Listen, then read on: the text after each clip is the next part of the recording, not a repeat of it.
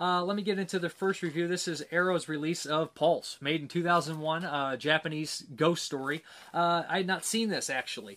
Japanese ghost stories really weren't my thing back in 2001. I was still in high school. I was going through my jerk phase, is what I would call it. Anytime in high school and junior high, I thought I was too good for, ghost stories and a lot of remakes and whatnot. I didn't like new horror in particular. But Pulse, it follows the story. It's a very bizarre movie. Kind of ghosts start to leak through the world, through the internet, in a very strange way, and there's a lot of suicides, and you can't tell what world you're in if you're in a ghost world.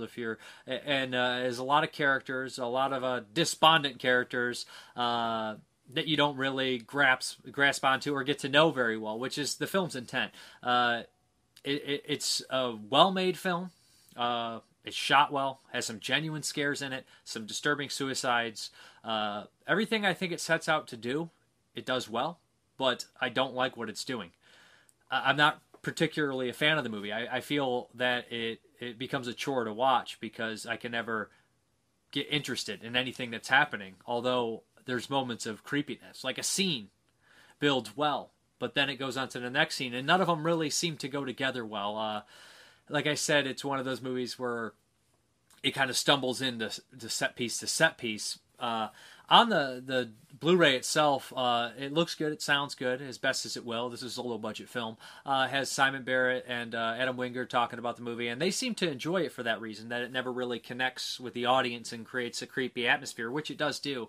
Like I said, though, it's hard for me to watch. They talk interestingly about the movie, obviously fans of it. The director's on here, and you get a interview with the director and the cinematographer, and through that you kind of get to meet this director. You get to see his shooting style, which I really enjoyed, how he directs actors and how he makes films, and that's much more interesting to me than the actual movie. Besides that, like I said, all the archival stuff is ported over, so you get to see behind the scenes, how they did special effects. And I like that kind of stuff. All in all, it's a nice release, especially if you enjoyed the movie. But again, these really aren't my typical style of film, although they did go on to make a lot of American remakes, and they do inspire some movies that I do enjoy. So I think it's worth looking at because some people will love this. It's just definitely one of those deals where it's not for me, and I don't think it's bad. It's just it's definitely not something that I could really get into. But check out the Arrow video for more information. I think some of you guys will dig it.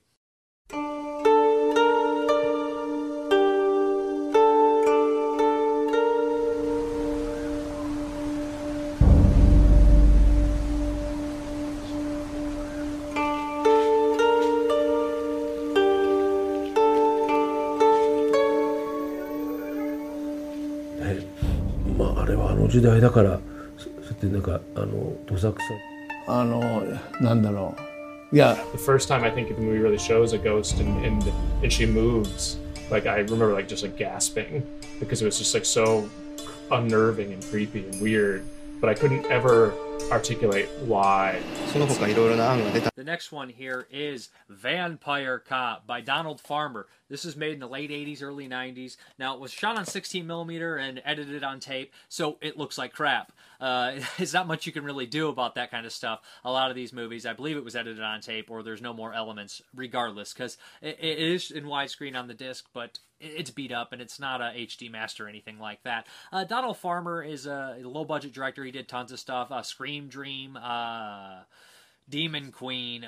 He's doing movies nowadays, Shark Exorcist and Cannibal Cop. So Donald Farmer's a very busy person, makes a lot of movies, has been involved with independent and low-budget horror films for a very, very long time. So let me talk about Vampire Cop. This disc actually has the original cut and the director's cut on here, never before seen. I watched the director's cut thinking that was the more preferred version. As I watched it, I realized that a lot of the sound was pretty terrible, and I chalked that up to being just a low-budget movie, but there's certain scenes when a character will be talking like this, yelling, and it will cut to somebody else in complete silence and cut back to him, and there's he's talking, and I realized it's like it can't be that inept, it can't be that poorly put together.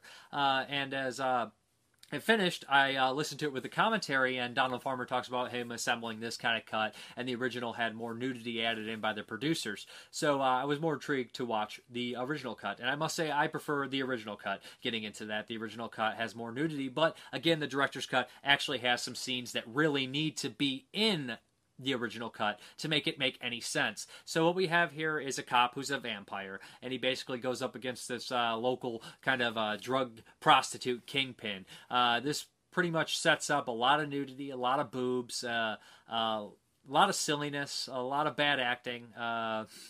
And the acting ranges. Some of these faces are familiar. They went on to do other things. They're under stage names here. Some of it's piss poor, really, really bad. The dialogue is sometimes super cheesy. This movie would probably be enjoyable in a group of friends.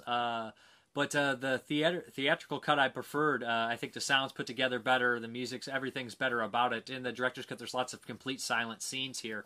The commentary is actually the highlight of the release. Donald Farmer is an encyclopedia of film knowledge, and he talks about all the movies he worked on, and he can connect the dots to anybody, to anywhere in film, and I think that's very interesting. For the release, it's the best release this movie's going to get. You get two versions of it. You get a commentary.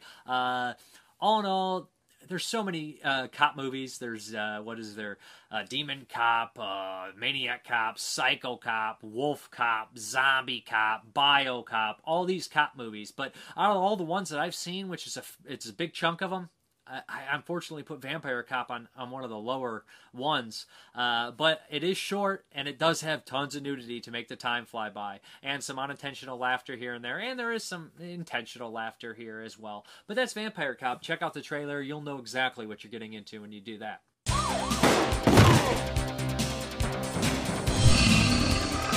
I don't believe this shit. You're some kind of damn monster.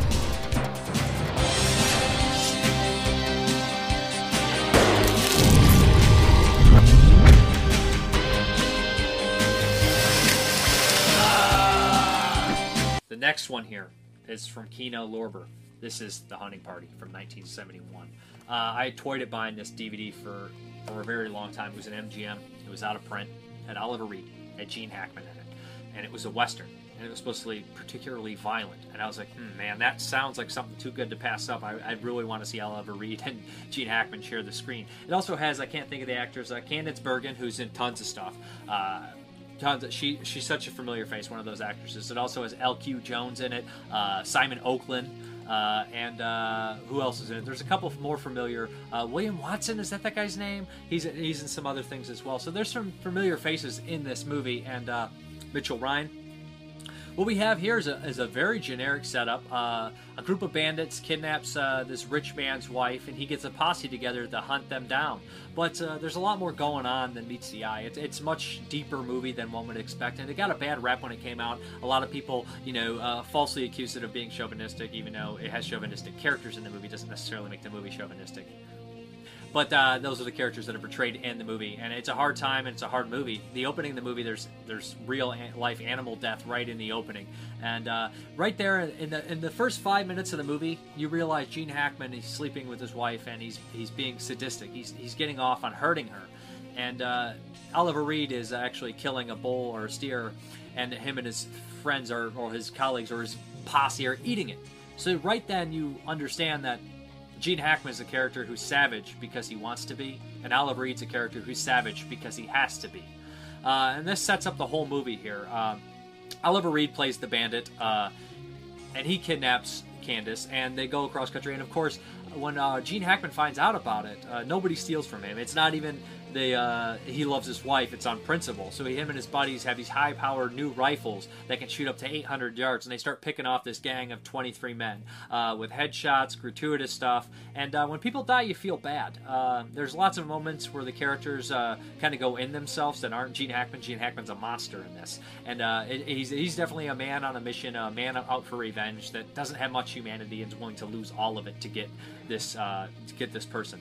But the movie's really hard-hitting. The score is done by Riz Ortolani, who's one of the best, who did Cannibal Holocaust, among other things. He's an amazing composer. And the score here is very memorable, very good. Oliver Reed's always top-notch. Gene Hackman's always top-notch. And he plays a real son of a bitch. And he does a great job. And Candace Bergen is also really good in here. L.Q. Jones plays, sleazeball, like he always does, kind of. from Ballad. He's in From Ballad of Cable Hogue, where he plays a piece of crap as well. But yeah, I was really impressed with this movie. If you like hard-hitting, nasty westerns that have a lot to say, then I really check out The Hunting Party. You know, it's similar to stuff like The Wild Bunch, or it definitely has a Sam Peckinpah feel, like something like Straw Dogs, kind of that kind of style movie. But it's really well made, and if you like these actors, which I particularly do, who doesn't like Oliver Reed, then I say really check this one out. I love the kind of revenge story, but this way that it does, it puts Candice Bergen in between these two kind of bad people. One who's like a sadistic husband who looks at her as property, and somebody else who is kind of like a bandit outlaw sort of deal. Not necessarily an outlaw until he kidnaps her, but he has some more sympathy than Gene Hackman. He actually kidnaps her to learn to read, which adds a depth to his character, and there's friendship between and relationships between him and his posse, and as well as Gene Hackman, and they have this weird hierarchy. But a really great movie. There's a commentary on here, which I got a chance to listen to part of it with who's on there, Howard Berger, and a film historian as well, which is really cool. And there's an interview with Mitchell Ryan, I believe it is, or is it Ryan Mitchell? I can't remember, but he's a character actor. He's in a bunch of stuff. But great release, great movie, looks pretty good, and I'm happy to see it finally after all these. I was super excited when it came in, but that's Hunting Party, really cool.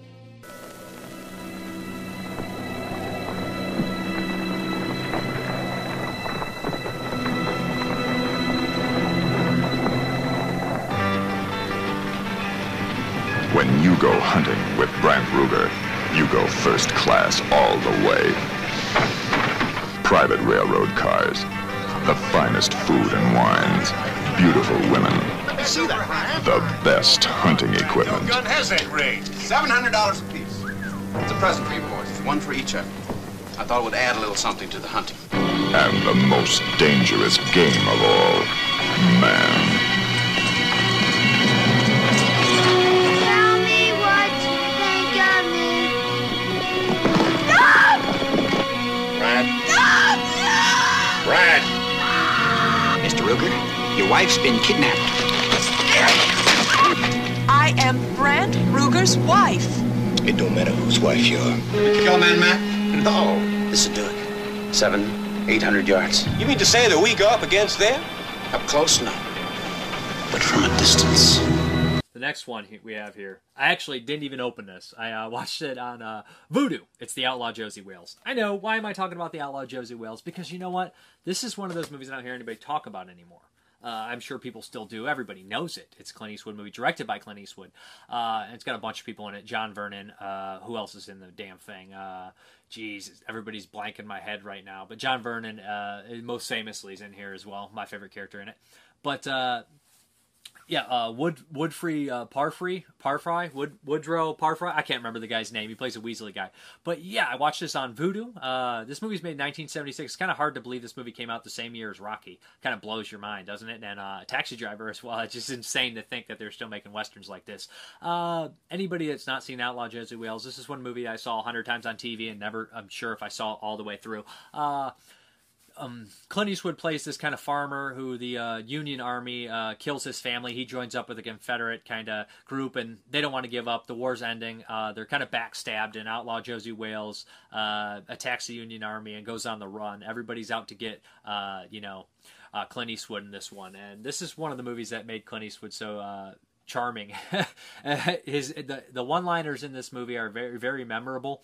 The snake oil salesman is selling this stupid elixir, and he's like, "It's good for everything," yada yada yada. And Clint Eastwood goes over and he always spits, and he spits on his suit and says, "How's it for stains?" Just stuff like that. That's just absolutely brilliant. It's a pretty hard-hitting movie, not as hard as something like The Hunting Party, which I was talking about previously, but it has its moments.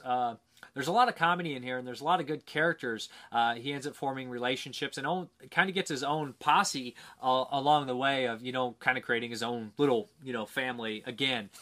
So it's a really well-made movie, and it's a period piece. There's lots of cool stuff in here. It's long, but there's tons of action. Will Sampson's in here as an Indian chief, and it kind of shows you how a cruel the Civil War actually was, and sometimes the big army is particularly mean to the small army a lot of the time. But it's a revenge-driven movie, as most Western kind of style movies are, and it's freaking brilliant. It's vastly entertaining. Clint Eastwood's great in it, and John Vernon plays a very, very good role in here. He plays the character that convinces all of them to turn themselves in, and the guy he trusted backstabs his group, and he's put between a rock and a hard place. You don't say no to the Union Army when they force you to do something.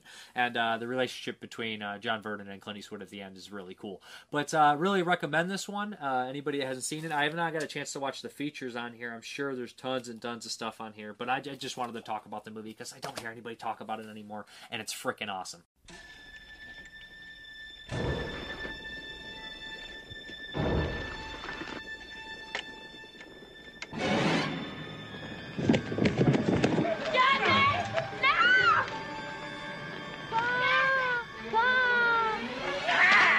Suddenly, his wife and child were dead. The feud was about to begin. Hound this Wales to kingdom come. Because of what you did here today, I've got to kill that man.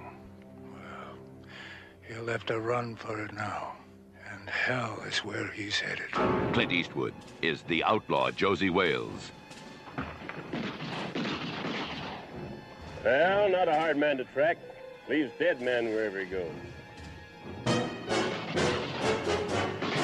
Get out of the way, woman! Whenever I get to liking someone, they ain't around long.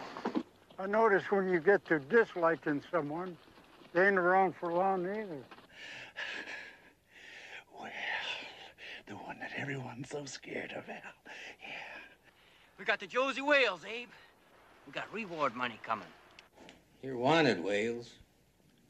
You a bounty hunter? Yeah, he's got to do something for a living these days. Dying ain't much of a living, boy. The next one here, directed by Don Siegel. This is a German import of Charlie Varick.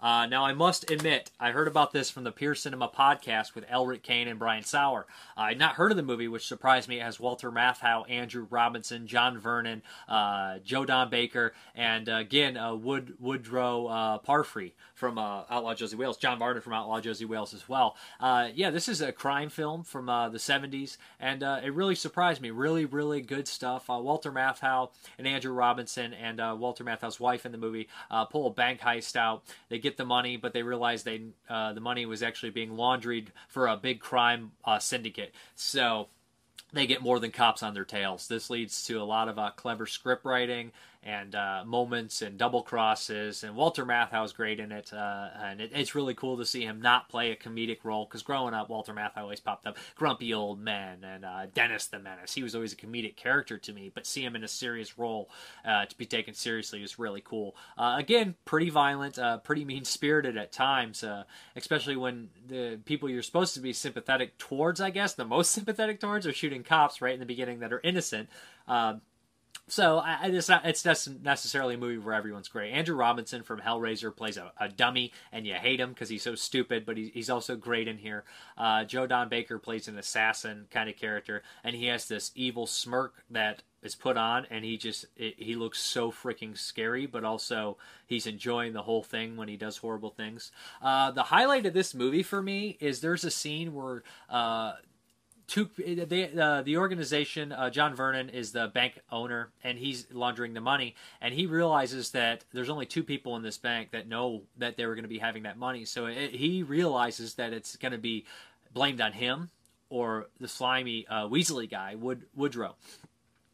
So the conversation that John Vernon has with him is such an intense moment, just pure script writing 101. It's brilliant, and it goes to show you what two good actors can bring to the table instead of flashy, editing or anything like that. It's a very simple shot, very simple scene, but the acting and the dialogue and the writing really brings it to life. I haven't got a chance to watch the special features on here, but Don Siegel, he did the original 56 Invasion of the Body Snatchers, which is a masterpiece, and Dirty Harry with Clint Eastwood. So, yeah, it's a really good movie, and I had never heard anyone talk about it before Pure Cinema Podcast, and, that kind of podcast and, revisiting movies I hadn't seen in years that I loved, and going back to watching a lot of the 60s, 70s, and 80s movies and 90s movies that are like crime and action and comedy that I hadn't seen in years or missed, really kind of breathe some more life into my movie watching, because I was getting a little burnt out at sometimes just watching the same old kind of stuff. But yeah, Charlie Varick, good stuff as well.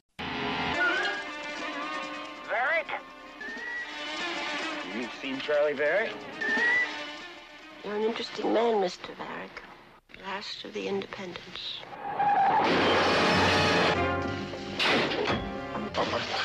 You want to die for somebody else's money? $500,000? Could be. Harold Young, Trace Cruise's bank manager, has estimated that the bandits escaped with less than $2,000. Who are they kidding, us? It's 10 to 1. This stuff belongs to the mafia. This is gambling money, skimmed off the top. The mafia kills you. No trial, no judge. They never stop looking for you, not till you're dead. I'd rather have 10 FBI's after me. And the last is Death Wish 5 with Charlie Bronson. This is actually the Scandinavian version, which I picked up a little bit ago. I had not seen Death Wish 5. It was the last Death Wish movie I had to watch. Yeah, it's toned down from 3 and 4. 3 and 4 are absolutely ridiculous, but it's still ridiculous in its own right. This one feels much more like a crime mob. Basically, Bronson goes against a mob syndicate. Played the lead of that is Michael Parks, who's great in here. Also popping up is Sal Rubinex, Miguel Sandoval, and I think that's all off the top of my head who's in here. But yeah, it's got a nice little cast as well. Rule of thumb: if you're in a movie, never date Charles Bronson. You're gonna die. I mean, Mr. Majestic, she turned out okay, but nearly in every Death Wish movie, anybody comes around Charles Bronson, they die, even if it's almost ridiculous how it happens. Oh, also Robert Joy's in here as well as a cross-dressing assassin, master disguise with dandruff. Super weird, but it's batshit crazy. It was produced by Golem or Glomas, or one of the two. I don't remember if it was both of them this time around or just one. But Bronson has to go against the mob. There's this weird fashion show element in here as well, so they squeeze in a lot more nudity than a typical for a Death Wish movie. This movie had a bad rap for being just really stupid, and yeah, there is moments of stupidity, but I love watching Charles Bronson be more clever with how he kills people, similar to The Mechanic, where Bronson's actually plotting out the deaths instead of just going down the street with a machine gun. They realize he's a little older, so Bronson's got to be a little bit smarter about the kills. Points of where he poisons the cannoli, which is hilarious. Uses a remote control soccer ball bomb.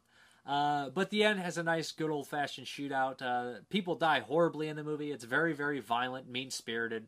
At points, it almost took me out of the movie, where I was like, man, you really got to kill this person too? It's mean-spirited. But it's really goofy at the same time, but a little bit more down to earth than 3 and 4. Still entertaining, still enjoyed the hell out of it. I like Bronson, and they set it up for a 6th one. If they would have known this would have been the last one, it would have been nice to see Paul Kersey go out on, a final note, an infinite note. That would have been really cool. But yeah, it's not region free. I thought it was. It is not. So it is region B. So you need a region free player, but it comes with the DVD too if you're interested.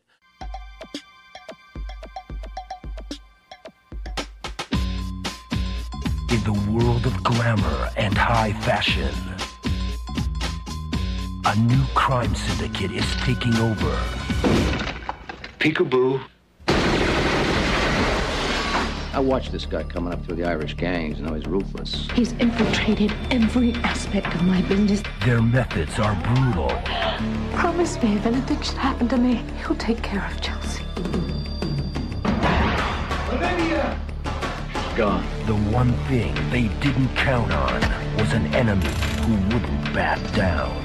These people, they steal, they murder, destroy people's lives, and get away with it. Kersey's no amateur. You've got a problem. Charles Bronson is back. I'm coming for you, O'Shea. And this time, he's not leaving until his wish is their command. No judge, no jury, no appeal, and no deals. But the cops take these guys down. Sometimes the law works, and sometimes it doesn't. It's showtime. It's history. Where's the girl?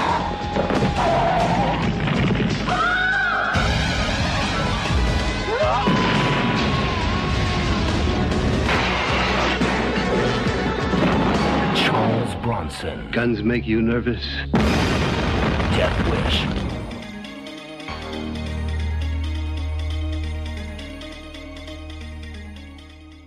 The first movie I will be reviewing is The Stendhal Syndrome by Dario Argento. This was made actually in the mid-90s, and after a couple American commercial failures, Dario went back to Italy.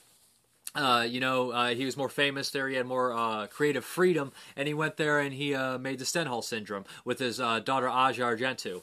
I remember watching this movie actually a long time ago. I didn't actually watch the butchered Terrible Trauma DVD. I did see the original Blue Underground DVD, and I always remembered enjoying it. I didn't remember everything about it, but as I put this one in, I was pleasantly surprised. A lot of people see this as Argento's last masterpiece, and to me, I hope there's another masterpiece coming, but I think this one is his last great film. What we have here is it opens up with a kind of a confused woman going to this beautiful art gallery in Italy, and she starts to suffer from this thing called the Stendhal syndrome, which has been documented in history before. Beautiful pieces of art kind of cause confusion, hallucinations, and sometimes personality changes. We find out she's quickly taken advantage of by a strange man back at her apartment. We find out she was actually a cop with the anti-rape unit trying to track this guy down, who is a serial rapist and murderer who is taking victims out in Italy. So that sets up the movie. This Stendhal syndrome that affected Asia Argento and the rape kind of bring on this dramatic personality change that makes her very aggressive and different. She pushes away her boyfriend, and she starts seeing a psychiatrist. So we get this weird kind of psychological aspect that is prevalent in some Dario Argento films like Bird with the Crystal Plumage. In fact, that movie is very similar with how the killer actually has their motives. It's art correlating with murder, and there's a lot of art and death and weird stuff correlating together in this one as well. A lot of images of blood sprinkling down on white and blood coming down on faces that it resembles like a paint on canvas, I guess I'll say, is kind of what it's going for at certain points in the movie. What's really cool about the Stendhal syndrome is with that disease that Aja is suffering from, it can make artwork in the movie almost horrific at times or super surreal. So she'll walk in paintings and have beautiful scenery. She'll dive to the bottom of the ocean in a painting. I think it's The Fall of Icarus is the painting, and she'll sink all the way to the bottom and make weird relationship with this bizarre fish. And there's a scene where she's actually trapped with some graffiti, and there's some real nasty graffiti on the wall, and it comes to life for a second. The score's by Ennio Morricone, so that's nice to see Dario Argento and Ennio Morricone back together again. Luigi Cozzi's working on the film, so we got a lot of cool stuff going for it. It's got a good soundtrack. It's immensely well acted. It's got a great concept, and the end of the movie is really twisted. The whole idea that violence breeds violence is in there as well. But I'm interested in everything that's going on, and the guy who plays the killer, I can't think of his name, Thomas Kretchen, he's a German guy, is one of the most sadistic, terrifying killers I've seen in a very, very long time. He actually seems like he's getting off on the whole thing, which he's supposed to be, but he's just a dangerous, scary rapist. Some of the CGI is very dated, but it was state-of-the-art for the time, and Argento's always trying to do new things, and he was trying to do new things with the digital effects, and they don't really hold up today, but I can't hate on the movie for it. I think it's a well-made, interesting movie with a lot going on. Psychological and surreal, but grounded. And the twist, I don't know if it's necessarily a twist. There's some misdirection to kind of throw you off. But Aja Argento gets a really juicy role in here, where she gets to have this duality. The movie, the release comes with a bunch of features on here. It has a commentary by the guy who wrote a bunch of Jello books. He does a lot of stuff for Arrow. The guy's a genius. He knows his stuff. He does a great commentary on here. There's new interviews with Aja Argento, and one of the special effects artists, not Sergio Stivoletti. All the old special features are put on a DVD for you with a Dario Argento. The production designer's my favorite interview on that one, because they keep asking about old movies that he worked on, like Contamination, and at times he just starts laughing. He's like, "Why are you asking me about all this crap?" And he knows it. They're B movies, and the guy asking the question kind of knows they're B movies, but they have a good laugh about it. It's really funny. But yeah, those are the features on here. Also has the movie on Blu-ray. It looks amazing, especially compared to the old DVD. And if you saw the Troma DVD, I imagine it looks like, the best thing ever. But it looks really good.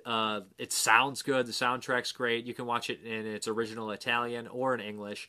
But I was really impressed with the movie on revisiting it, and it's one of Argento's best. I mean, I still wish he made movies like this, but it's a real winner from Blue Underground. I enjoy the movie. The only thing that I would have a problem with is some of the dated CGI, but I can't crucify the movie for that. Check out the trailer.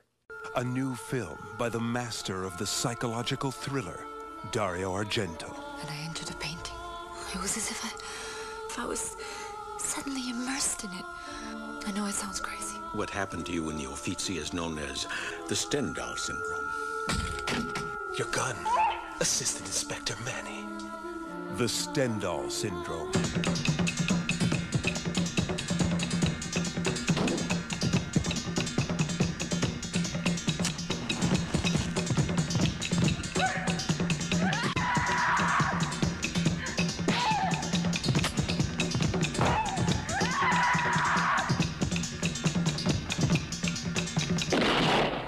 The Stendhal syndrome.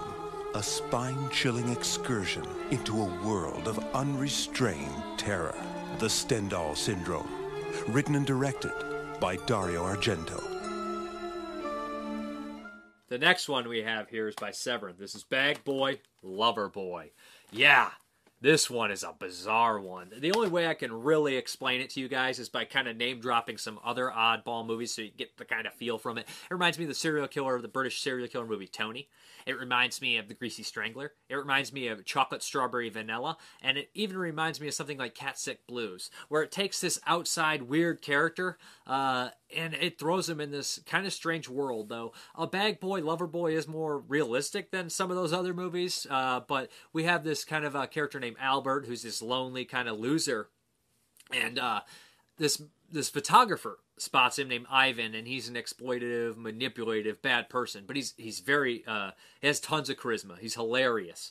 And what he does is he kind of exploits Albert into taking these weird fetish asphyxiation photos with his models. This kind of has a weird, I guess I'll say, impact on Albert, and especially when he is kind of hounded by Ivan at one point where he's yelled at and kind of belittled. This causes Albert to snap, which, although it does seem a little bit ridiculous that Albert snapped here. But what's strange about this movie is Albert, in real life, I think as well, is kind of this awkward kind of person. And especially in the movie, the way he handles situations, the way he talks, creates for everything to be really cringeworthy and uncomfortable. And then you put him across this character like Ivan, who's this loud as hell, larger than life kind of egomaniac, and it makes for great cinema. Of course, it turns into your kind of your slasher, I guess you'll say, sleazy slasher movie. There's points of real nice suspense, but also everything's kind of comedic until the actual murders happen, and they're pretty brutal. There's moments in this movie when I actually laughed out loud. I cringed. Real gross stuff in here. He is a hot dog vendor, so the hot dog falls on the ground. He picks it up and tries to serve it. Stuff like that. There's a lot of cringe stuff in here. There's a lot of gross out humor, and it's really dark and twisted. I mean, it involves necrophilia and murder with bags over the head and whatnot. But one of the most memorable lines in the movie, there's a couple, especially you'll see it in the trailer when he says he's like a deli boy from hell. He's perfect. The lines he says, this delivery is genius. I really enjoyed the movie, and I think on repeat viewings it will get better, to be honest. I think that it's unique and different, and I think people that like that kind of strange character study with that warped sense of humor and violence will really enjoy this one. It looks really sleazy and gritty as well. I liked it. I did think some of the flashes were kind of strange and thrown in there when he hallucinates that he's dancing. There's a lot of this kind of like having these oddball characters go to dance clubs or dance and just have these weird moments of like, it's similar to Cat Sick Blues. There's kind of a scene like that. But really bizarre character study, but really well acted for the most part as well. And a lot of the characters in here are quirky besides Ivan and Albert. But yeah, I would recommend, especially if you like that kind of strange cinema. On there is a commentary with the editor and director and the guy who plays Ivan. I think his name is Theodore Bulukas. I'm not sure. Sorry, I saw it once, and I can't recall it. But this he's been in a bunch of movies, and he's really great in this. Sorry for the mispronunciation of his name. But there's also some short films by the lead actor in here. And through the commentary, you kind of realize that this guy's been acting in their movies for a long time. They kind of force him to do it, and they were in film college together. And he's a very awkward guy. There's even a commentary on one of the shorts, but really awkward. There's a trailer as well. I would recommend it. It's bizarre. It's different. I think I love it, but I'll need to see it a couple more times.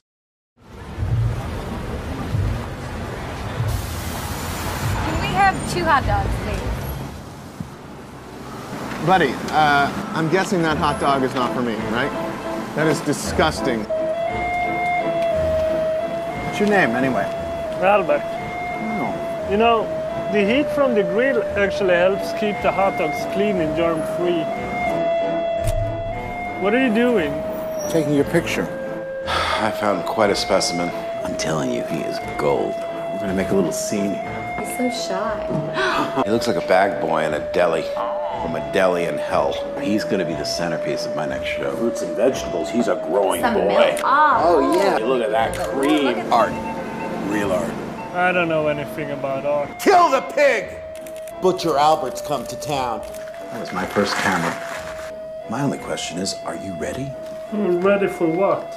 Ready to snort coke off the tits of some model on the beaches of Saint-Tropez. Pretend that you're eating the hot dogs and you're really hungry.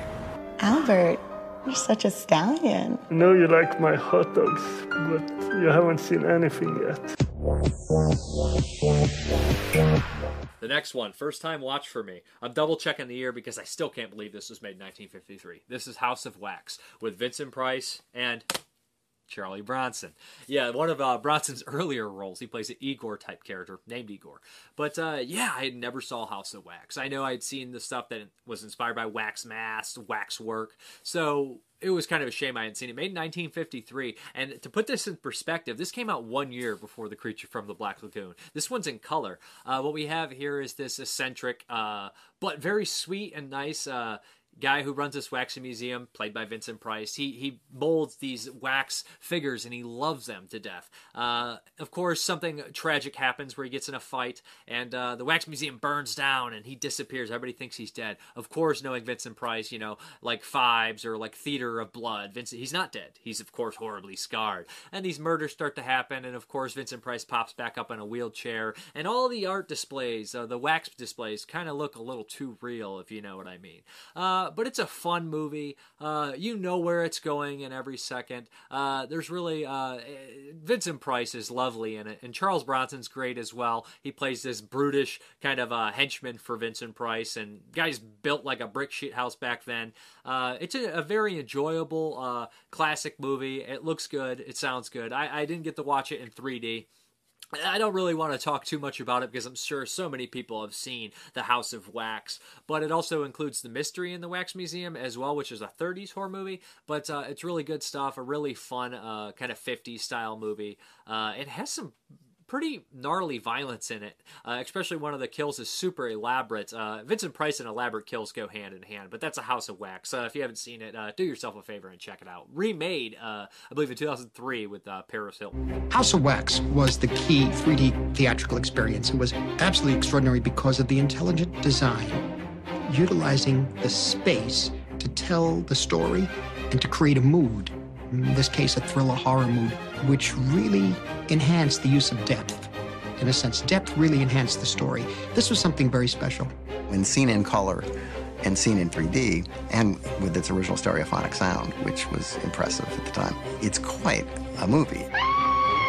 House of Wax restored the Gothic horror film to its rightful place as a commercial genre. I thought the makeup was really cool, and that's what really attracted me. That's why I wanted to see it, because it had a cool makeup in it that George Bow did. You also have to talk about Vincent Price, who was just one of my favorites. film is not priceless without him. So it's whenever he's on, there's a presence there that's really fascinating to watch. The whole part embodied my dad's love of the visual arts. And absolutely, absolutely without a doubt, that was the passion of his life. You could have taken anything else away, but he needed to believe in the power of the visual arts. It's one of the great Hollywood stories is that it was when they wanted a director for it, they hired a man with one eye who couldn't see 3D at all. Andre de Toth was a very good director, but he really was the wrong director for 3D because he couldn't see. But he made a good picture. He made essentially a very good thriller. House of Wax what meant somebody's dream busted. You may not realize it, but if you think back, you feel sorry for this man who dreamt giving beauty to people. And somebody for money destroyed that dream. That is House of Wax. And that is the reason it lives.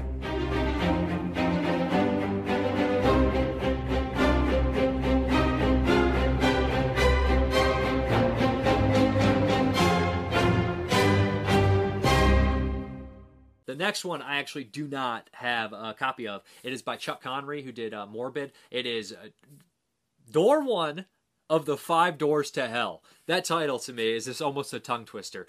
He did, like I said, a movie before called Morbid, which was a slasher. I didn't get a chance to see, but Chuck is a fellow reviewer. He does a lot of written reviews for, I think, Zombies Don't Run is the site he works on. But yeah, so this is a very low-budget, independent movie. And it's an anthology film, so I can kind of relate, making a low-budget anthology film myself. But door one to the 5 Doors of Hell. What we have here is it opens up with a group of, horror-crazed, 2 horror-crazed fans and their girlfriends in a video store trying to find a tape to take home. They're arguing with the shopkeep. He's like, get out of here, hurry up, I want to go home. So eventually he kind of forces this weird tape on him. Of course, the tape is haunted. That setup's been done before. Evil, kind of strange tape. You get sucked into the tape. It kind of seems like Stay Tuned a little bit here.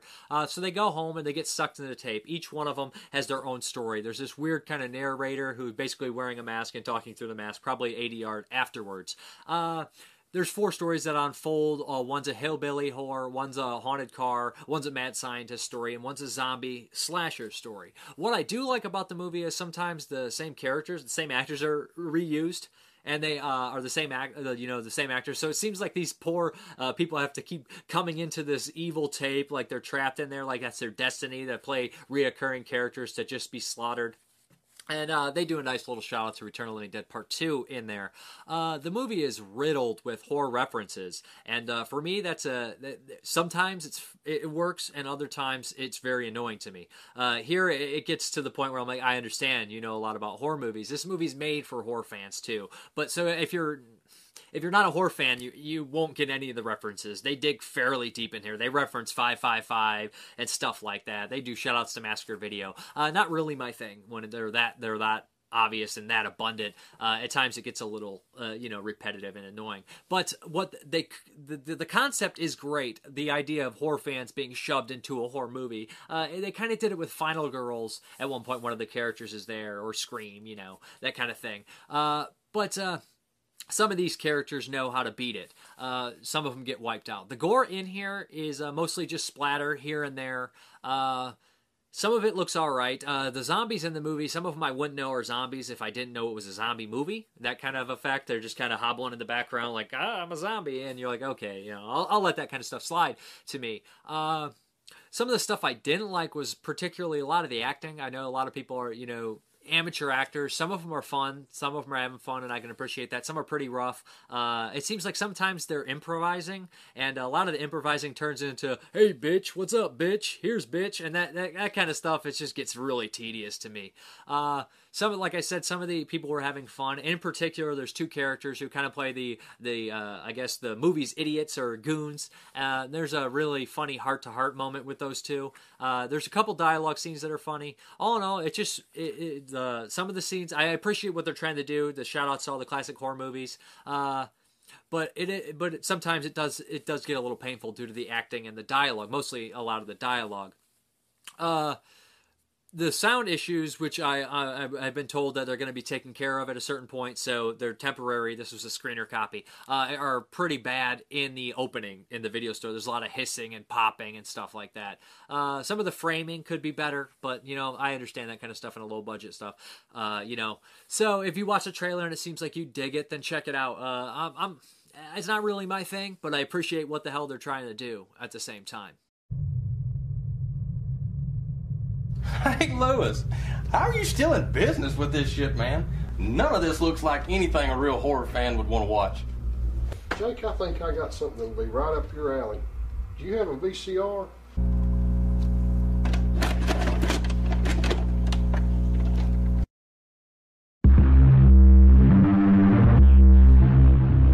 It's the damn tape, Scarlett. Lewis set us up. It has to be some kind of illusion. We've got to stop this fucking tape.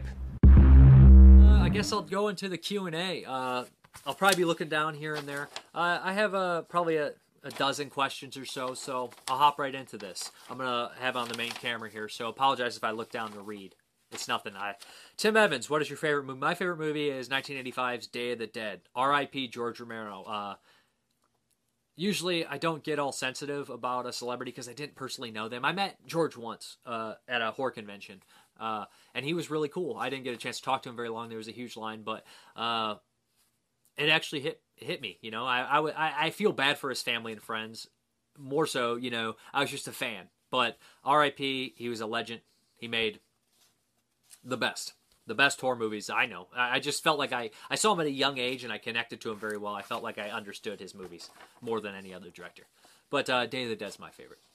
Ryan Logston, what director or film series deserves an Arrow Criterion upgraded release? He said I would vote for Todd Solondz. Todd Solondz would be great. Happiness on there would be great. I don't really have a series, but I got two films. The Devils by Ken Russell.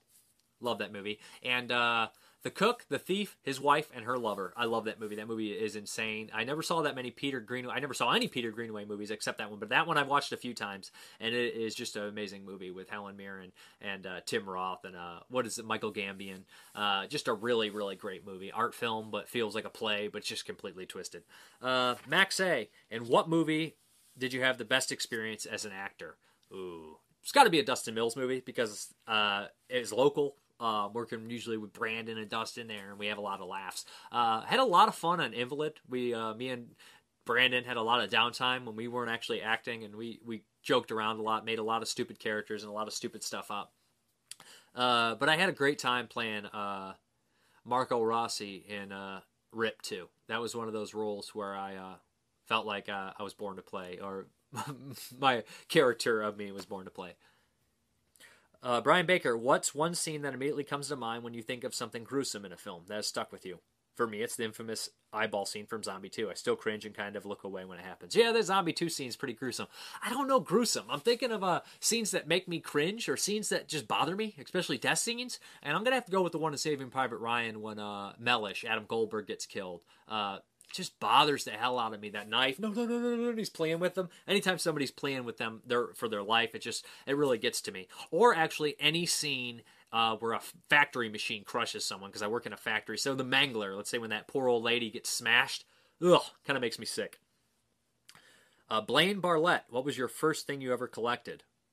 Like you said, I've always been a collector. I collected tapes, I collected toys, I collected cards, I collected everything. Kept it to movies, but I've always been a collector. I have a collector's mentality, but it's probably either cards, superhero cards, like the old ones before they made everything into a game. Didn't get that, but I collected just the cards with the stats and the little quips about the characters and stuff, and I also collected Muscleman, anything I could get my hands on. Christopher D., what is your favorite Charles Bronson movie? The Dirty Dozen. Love that movie, seen it 100 times. What is your favorite movie distributed by Mondo Macabro? My favorite by Mondo Macabro, an underrated one, is The Devil's Business, which is a really cool British horror supernatural movie. But my personal favorites, let me think, that might be that. They were supposed to release A Gun for Jennifer, and that would be my favorite. Symptoms is great, which is recent. A la Carta is great, which is a DVD. So one of those. Those are all really cool. Steve Ingelston, will you be directing another film soon? I'm going to direct a segment for Halloween Spookies too, but as a feature film, the whole length movie, I want to. Maybe in the next few years. Jeremiah Ball, what question is, will I be directing another film? Yes, sort of, like I said. Sorry, same question. Thomas Townsend, when we getting Halloween Spookies on disc? I need my physical copies of my awesome stuff. Hell, I'd take a DVD-R of it. Halloween Spooky, hopefully, will be out in October sometime. We want to get it released for October, but we got some stuff to do on it. C.K. Huber, what are your thoughts, opinion on today's straight-to-video / streaming horror movies? Do you think they are better or worse than the Hollywood horror we get in theaters? That's a tough question. I mean, it depends on the movie. Because you get stuff like Starry Eyes that went to VOD and stuff, and that's great. The Canal, I don't remember that ever hitting theaters. And around here, at least, those are both cool movies. But then in theaters, you get It Follows, you get The Witch, so you get good stuff both places. I think that a lot of today's straight-to-video movies are pretty shitty, but they always were. But I think that back then they were a little bit more fun. The straight-to-video movies seemed to be a little bit more fun. Like, you get, like, Leprechaun 3, and it was stupid, but it was fun. Or The Dentist, which was silly, but great, and way more twisted than you ever expect. Now you get, like, Crocagator, and that was a sci-fi version. Stuff like that is just, I don't know. So the straight-to-horror stuff is tough. But, I mean, the VOD is a huge platform for mid-tier movies, which tend to be the best nowadays. Brian Murata, can you review older films like The Devil Commands? The Devil Commands, does it have an AK name? Because that one's not ringing a bell. But I should. The older horror films he wants me to review, I will. I'll get to them. I'd like to, like I said, but give me some suggestions. I have so much stuff. So many horror movies around here. Douglas, you mentioned feeling a bit burnout when watching the same old stuff, and I feel the same way. Sick of zombies, reboots, and prequels. Do you think that the best chance a low-budget filmmaker has to get noticed is to play it safe and cater to existing genre fans based or on, sorry, there's a little typo here, or I must have copied it wrong. Based on to go out on a limb with some originality. Sorry, I'll wait for that buzzer thing. But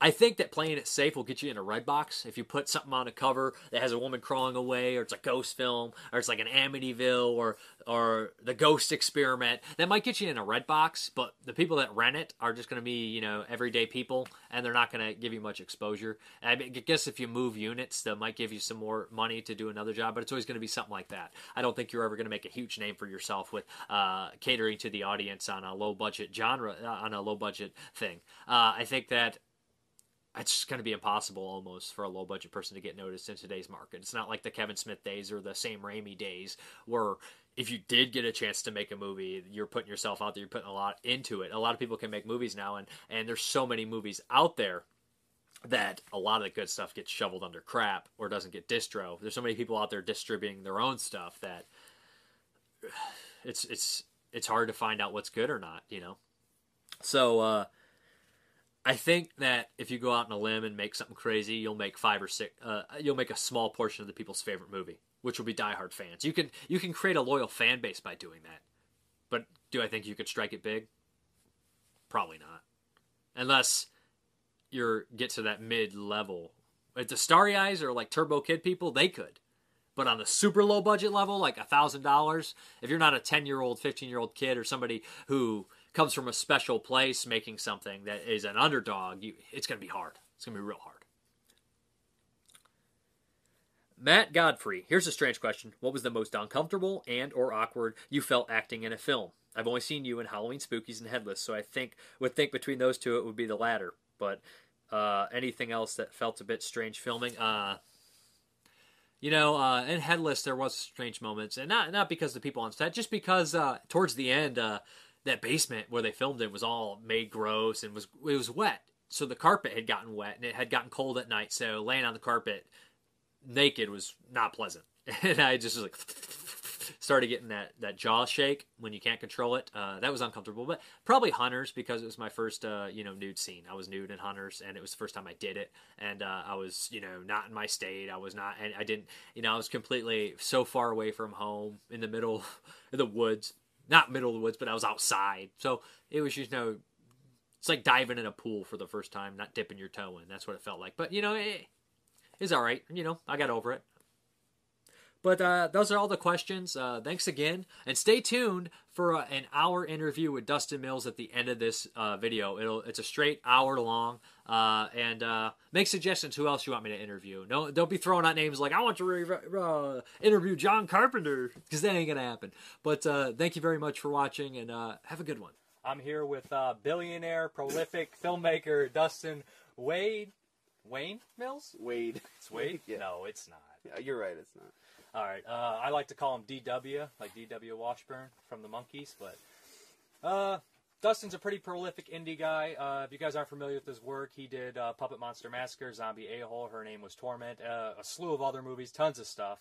And he's made a name for himself by making 7 movies a year, 8 movies a year. Not for a while, but there for a while I was making a lot, yeah. You've actually been slow this year. Yeah. Have you, was technically Her Name Was Torment 2 was released last year or this year? This year. This year. Really, yeah. And I actually have been making stuff. It's just like, with Torment 2 not being out when it was supposed to be out, like, I learned my lesson with Invalid where I released it, and then, like, everybody, like, was irritated that I was releasing stuff before Torment was out, so now I'm like, I have to get Torment out before I release the 8 movies that I'm sitting Well, you probably want to do, some, like, throw it out there and let people know it's coming, because what was the one you did, Hornet Sting and the Hell It's Caused? Yeah. We're like, wouldn't it be a good idea if it just popped out of nowhere? Yeah, if it just did a surprise movie. And then, like, 3 people watched it, and I'm like, it was alright. Well, except that now that one's, like, one of the most popular ones. I think it's because there's tons of nudity in it.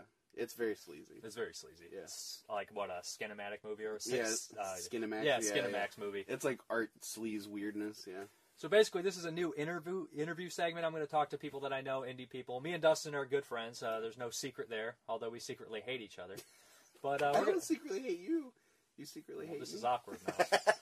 But I guess let's just kind of bullcrap. It's going to be really, even though we're wearing nice shirts, even though I have stains on mine.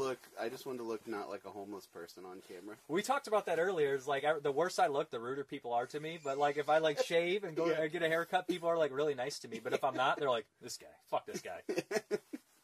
But we're going to talk about some of your upcoming projects. I'm going to throw out some questions randomly, fun questions. Yeah. But Her Name Is Torment 2. People probably asking, where's my copy? Yeah. I pre-ordered it. And 3. It's like, but there wasn't a pre-order up for 3. No, well, there was, but not from the Indiegogo. Yeah. All the domestic ones are out. I did get a couple returned because I guess people weren't paying attention. Yeah. We asked for, fix their address, so I have to fix those. But other than that, all the domestics are out. So far, the reaction's been pretty positive. Yeah. I've seen mostly good reactions. It's one of those movies that, if it's your kind of thing, I think it works really well for you, and if it's not, then you're just kind of not going to be into it, because it's not a pleasant movie. Like, it's not a movie gross. It's real gross. It's not a movie that, like, I would just put on for shits and giggles. But the people who are really into gore and depravity seem to be... You fucking perverts out there. Yeah. I'm looking at you. No. But I know your address. I got it off Dustin. I'm coming for you. Yeah. I told that... Well, what's that guy? The guy who catches perverts when he's like, why don't you have a seat? Yeah, the Catch a Predator guy. I can't remember. No, but...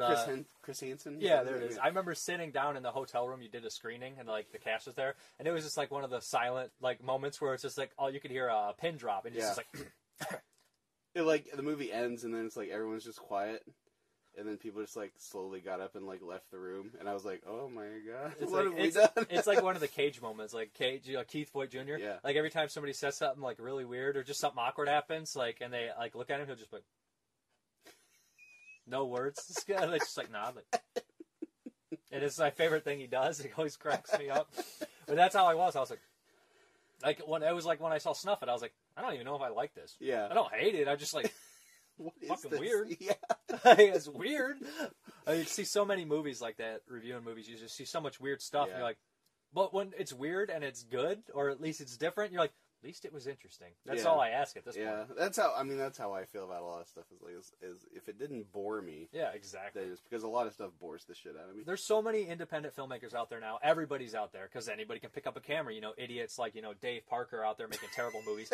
But what makes you different, you think, than the other indie guys out there? I don't know. I mean, I have no idea, except for maybe that I'm too dumb to quit. Like, that's, like, my career has been so up and down, like, financially. Like, I feel like it's always been up creatively, but financially it's, like, all over the place. And if a smarter person would probably stop and do... Or just, like, move to a place and, like, edit pornos in a back room and make a bunch of money. Something. Yeah, but I'm too dumb to do that. I don't know if it's that. I mean, you do work on the side as well. You do a lot of different things. You're, I guess, a jack of all trades.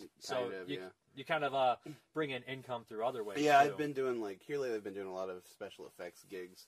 Like for the past year, those have been off and on. And I just did a couple of those, and that's cool. And then I have a kind of a day job where I edit and do videography and stuff like that, and animation. It's funny because I think that a lot of people just think that independent filmmakers, they'll be like, oh, well, you know, like people, it's such a broad umbrella. It's like the guys who made Starry Eyes, independent filmmakers, but they're in LA and they like they have so many more connections. They're like editing and doing gaffing for like big movies or bigger movies, so their connections are bigger. Literally everything you do is created on your own or through like this small little indie group. So it's so much more different, and it's I mean the same sort of networking happens just on a smaller level, a tiny level. Like I mean, just when I was on, I was working on Powerbomb. I did effects for Powerbomb a couple days ago, and they have like their I guess she'd be like their production designer or whatever. She was doing the costumes and did hair and makeup and everything like that. And I'm like, okay, well, I'm gonna steal her because she's doing jobs that I don't want to do. You know what I mean? You always see and then get on Facebook. I'm like, hey, you want to come work for me? It's like cherry pick the best people you get or the people you can work with, and not want to punch in the face. Which that is the value I think of like being on. There's a lot of value as a filmmaker being on other filmmaker sets, because for sometimes it's really vindicating because you see them doing really stupid shit and you're like, oh, at least I'm smart enough not to do what that guy's doing. And then other times they do something that you hadn't thought of and you're like, oh, I'm going to steal that idea. And either way, dumber or smarter than you, you're learning from them, right? What to do and what not to do. Yeah, it's funny that there is like drama in like the indie world, because it's like, this isn't fucking Hollywood, guys. It's like, you got to get it done, and I understand, and you should take it seriously. You wouldn't be doing it if you weren't taking it seriously in the first place, because it's your free time. And those, like, that sort of shit is because I have no interest in any of that. Like, I just really don't want to deal with any of it. And I've seen a lot of that. Like I tried to turn my focus like more locally minded to the Toledo area, and it's been good. Like, I've met really cool people, and I'm getting projects off the ground with really neat people. But at the same time, I'm like, some of these guys act like they're like Scorsese or something. Like I'm just like, what are you doing? You're making shitty no-budget movies in Ohio, just like the rest of us are. Stop acting like it's anything else. And the filmmakers I tend to be friends with and can get along with are the people who kind of have a similar mindset, where they're just like, we just want to make the movies. We don't care about... I don't care about your ego. Right. You're going to die. I'm going to die. And that's the end of it. Yeah. And then the funny thing is, you say that earlier, that you kind of like disconnected from, like, I guess I want to say the indie world on a broader sense, and you just kind of focused. You eliminated like your Facebook page, kind of. You just went to like a fan page. Yeah, which some people didn't like, but what it's allowed me to do, I mean, especially now with the Patreon going on, is like, please don't take this the wrong way. Don't take this the wrong way. But like, I do not care about the indie horror community. There was a time when I did. I don't anymore. I don't care how they feel about my stuff. What I care about is the people who like my stuff and support my stuff, and that's who I want to completely focus on. And it's not to say like there's something wrong with the indie horror community or anything like that. I'm not shitting on anybody. But for me personally, as like this is going to sound pretentious, but like as an artist and as a filmmaker, it just makes more sense for me to narrow my focus to the people who actually actively give a shit about what I'm doing. We just lost a light, but I think did we really? Okay, yeah. I told you it drains those things. But I also noticed that I feel that way about everything artistic. Yeah. If you're going out there to make movies to make money, although you should always try to make money, if your general concern is to make money, you're making movies not for yourself, not to explore some weird artistic thing, then your movies usually suck. Yeah. It's like, I just wanted, unless they're just balls to the walls, Roger Corman, super fun movies, but they were talented besides just going to make money, so it pays. There's a lot of people that aren't talented that just want to go out there and make a buck, and it's tedious as hell to watch. Yeah. And the people who are just like, what's selling right now? Oh, I'll make a slasher movie, or I'll make a zombie movie, which is fine. I've made slashers and zombies, but you have to, like you're saying, you have to find a way to spin it. Especially, there's nothing more frustrating to me and from indie filmmakers when they're just making like shitty versions of movies that already exist. They're just making like a crappy, cheaper version of a movie they love. Yeah, it's like, and it's like, no, you have to like play to your abilities and play to your freedoms as an indie filmmaker. Like, you can put stuff in a movie and no one's going to tell you no. And your personal sensibilities. Yeah. We want to see you. You should see somebody in your movie. But that's a problem with a lot of independent filmmakers. This light is killing me. It comes back on. All right. But I got bad juju in the studio. That light does not like you. Yeah. But they go out and they don't watch other independent movies. Yeah. If they never saw an independent movie in their life. It's like, I've seen every slasher movie from 1980 to 1989, and I'm going to go out and make a bad version of that. But they're all the big ones. So you make a bad version of that, and you make some of the same mistakes that a lot of the independent people made previously. Yeah. And no one's going to be in love with your characters like you are. Yeah. That's absolutely There's way too many long independent movies. That's the thing too, like, and I've been guilty of that too, like, especially earlier on. But yeah, you run into people who are kind of like in love with their screenplays, like they've written something amazing. But like, to me, like, I write like 12 screenplays a year, and none of them are like, I'm never like, oh, but yours is really special. You know, I'm like, dude, you just write the screenplay, you make the movie. Like, it's not Bloody Shakespeare. Yeah, yeah. But you just finished up on let's talk about actually your Patreon, because you just started that. Yeah, I just started Patreon, which is crazy. We passed 300 in like a week or something. That's good. Which is nuts. That was one of our goals, which I have a ton of work to do. I actually taking time off of my regular job so I can catch up on my Patreon, because I'm like, oh my god, I can't believe that happened so quick. It's really cool. It's a place where people who like dig my stuff can go, and it's very, very focused. It's like you can talk to me at any moment. It's like building a community around liking Dustin Mills movies is kind of the idea. Yeah. And it's really, really cheap to get involved. Like for $2 you can be a patron, or $5, or going on up, and you get cool shit as you go. And it's literally life changing. Like, it's already changing the way that I like am able to do stuff. And I think what's really cool about it, and the reason I want to push it so hard, is because it's also creating this steady, like, bank of production money. Yeah. You know, wherever, like, right now, every month I have $300 I can go into production, where it's like, shit, a light broke, we need a light. Or, I want to make this short, but I can't pay people. Now I can pay my actors. Yeah. Things like that. So it's really cool. I kind of feel like it might be the future of doing stuff like this. Because that's, nobody wants, there's always hardcore fans that are willing to pay for what they want. Yeah. And those are the people that are going to push this stuff forward. And those are the people who deserve my attention too. That's the thing, like I kind of talked about earlier. The people who deserve my undivided attention, the people who deserve, for me to like actually spend time and like and to talk to them. This sounds really snooty, but I don't care. Are the people who are like, we'll support you to the ends of the earth. Like, they believe in me so hard that they're willing to help me get stuff made. You've had that point about supporting. People are like, I support you. Watching a movie is not really supporting. No. Going out there and spreading the word and telling people about it and writing reviews and spending money on it and encouraging them, that's support. Yeah. It is a weird thing. Like, there's this weird mentality. It's not just in indie, like, entitlement everywhere. It's like, well, it's everywhere, where it's just like, I support the cause against autism. And I'm like, okay, well, what did you do? I posted that I supported it. But yeah, see, that's the thing, right? Like, did you throw money at it? Did you go, do a marathon to raise money for it? Like, don't say, like, it's fine if you didn't, but don't say you support something unless you're actively doing something to keep it alive. Well, I never use it. I'd be like, I agree or I disagree. Yeah. Like, I don't support a lot because completely it's different. expensive to support a lot of stuff, Yeah. And that's the thing too. Like, as far as that goes, I think that people need to be more aware of voting with their wallets about what they want to keep existing. Because really, when it comes to arts and entertainment, stuff only gets to keep it happening if you feed it. And that's why. And again, like, this might be a hot take. I feel like everybody's gonna hate me after this interview. But like, I don't believe in like supporting the underground, supporting indie film. I don't believe in that. I believe in supporting what you like. Because not every indie film, not every underground film is created equally. And not all of them do deserve your support. Yeah, and like the idea of just like throwing money at the world of indie and underground film, like, it doesn't make sense to me. It makes more sense to be like, I love Toe Tag. So Toe Tag is amazing. I'm going to support Toe Tag. That makes sense. You know what I mean? That's what makes sense to me. And like I said, I think it's probably going to come off me sounding more like a jerk than I'm trying to be here, but I don't like that mentality, because I've seen it happen. You get people, these like hangers on, who are like, they've made a shitty movie, and they didn't even try, and they're like, support us, we're indie, and I'm like, I'm not going to support you just because... It's the people that wanted to make money, they don't really care about indie movies in the first place, and they're like, support us, we're indie. Yeah, I can see that. Yeah, it's like, support me, I made a good movie, how about that? You know, that makes more sense. Well, like you said, you pay for a product, they get product. That's how it goes, you know what I mean? Yeah. I mean, that's the gross side of it that no one wants to talk about, but, like, it's true, like...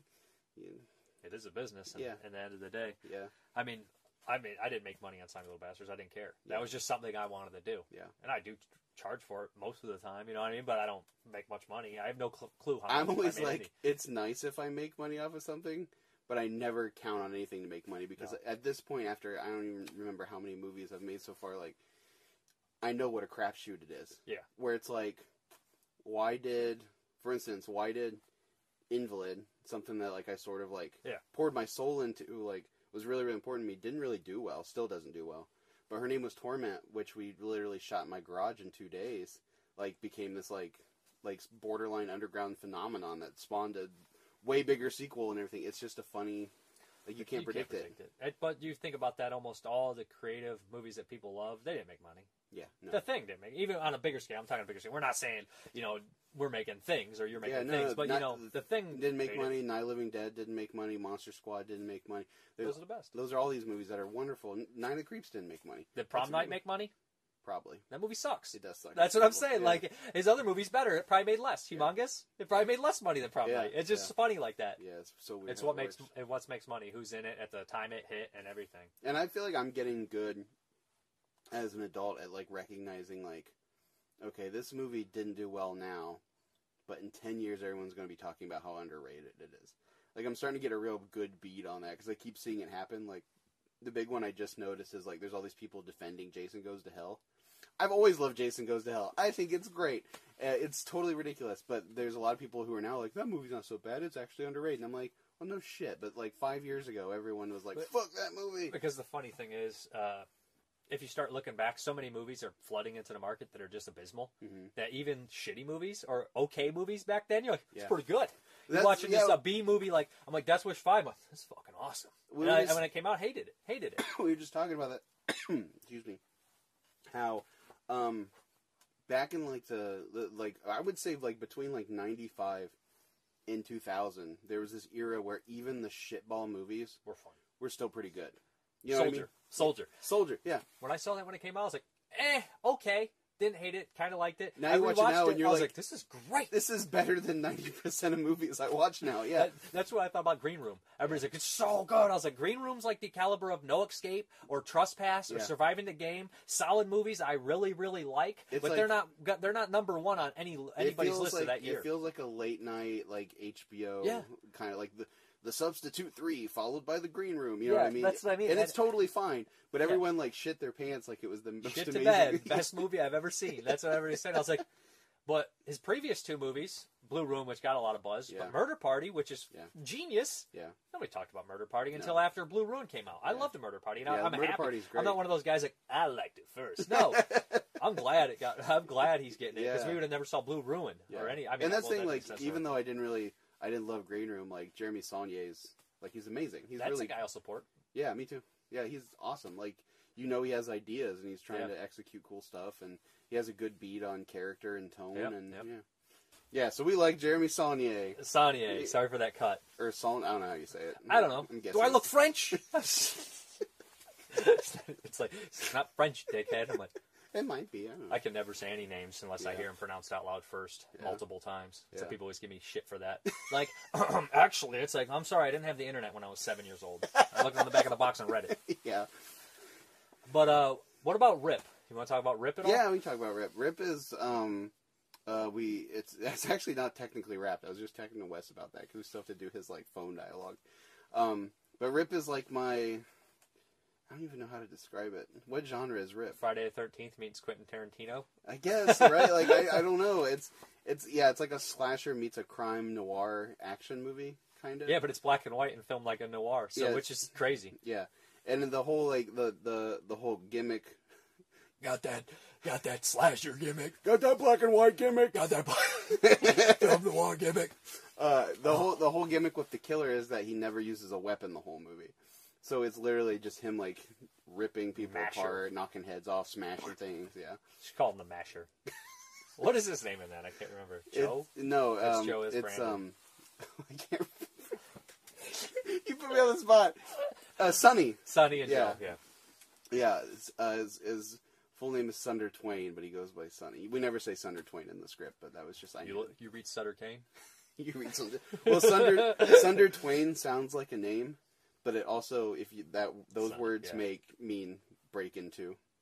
Sunder is to break, and Twain is into, so to break into.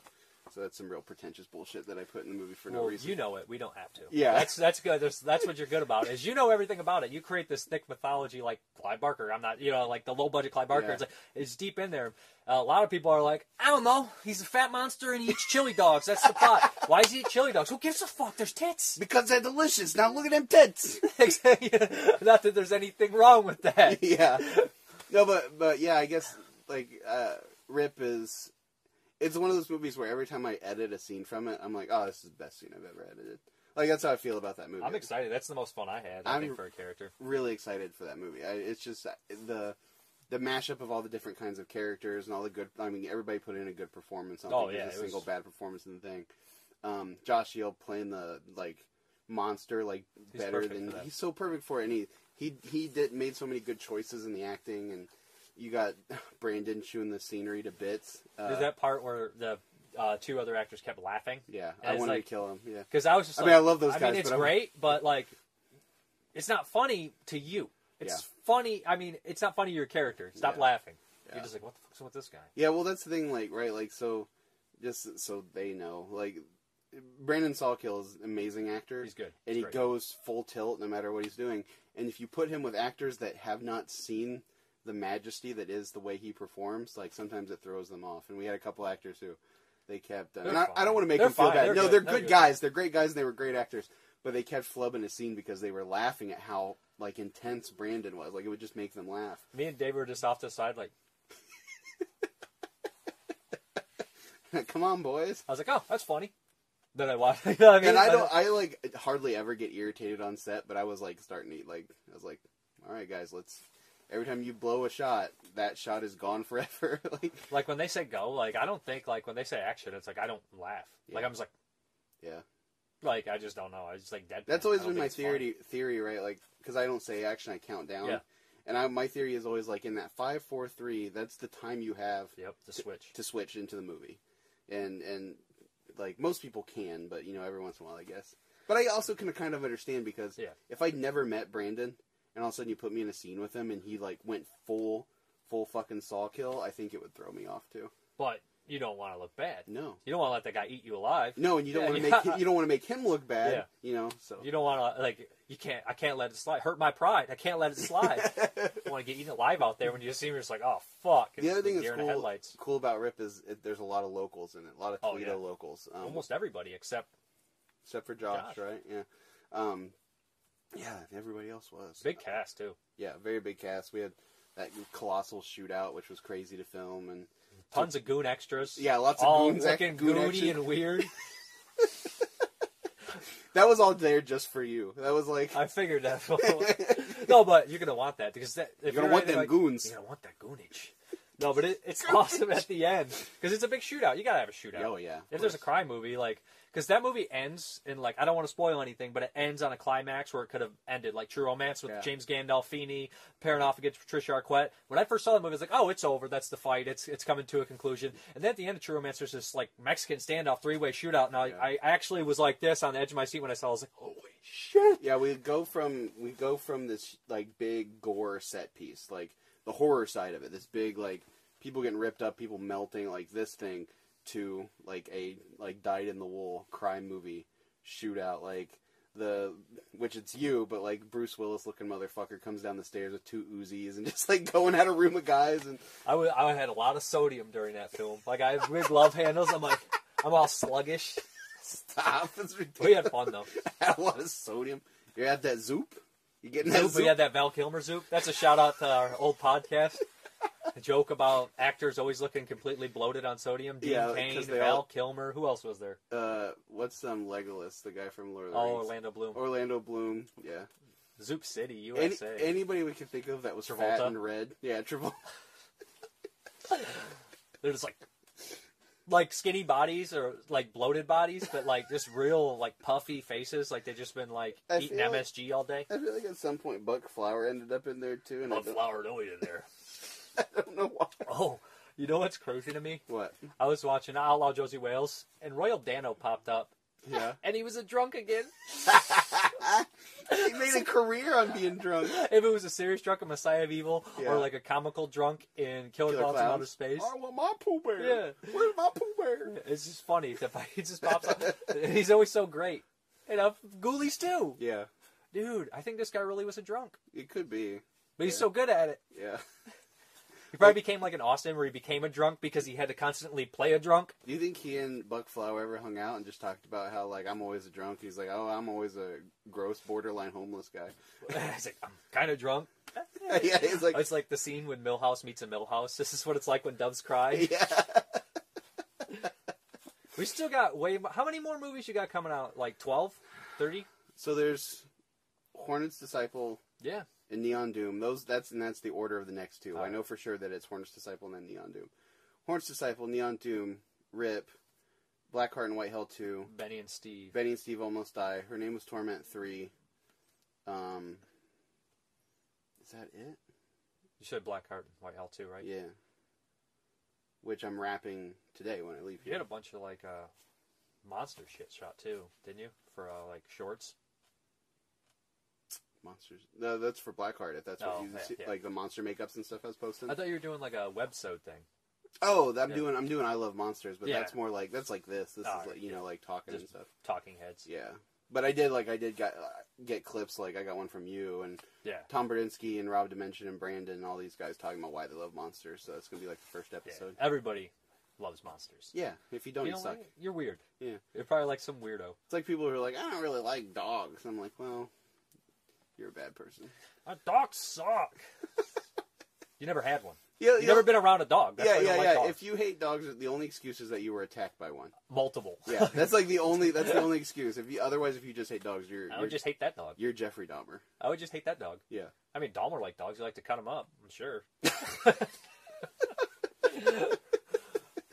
But I'm going to throw out some random questions just off the top of my head. All right. I'm not going to be like, what's your favorite movie growing up? Because everybody knows it was Princess Diaries. Right, it is. Yeah, it is. Well, 2.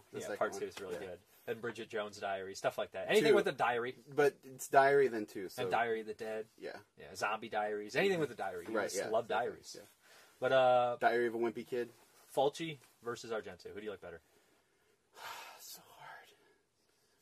I think there's a time when I would say Argento, but now I think I'd say Fulci. Really? Yeah, because I don't know that... I love a lot of Argento movies, but I also have this feeling that Argento was only as good as his crew, because there's been a lot of like bad recent Argento movies, and Fulci was pretty consistent. Like you could tell a Fulci movie. You know what I mean?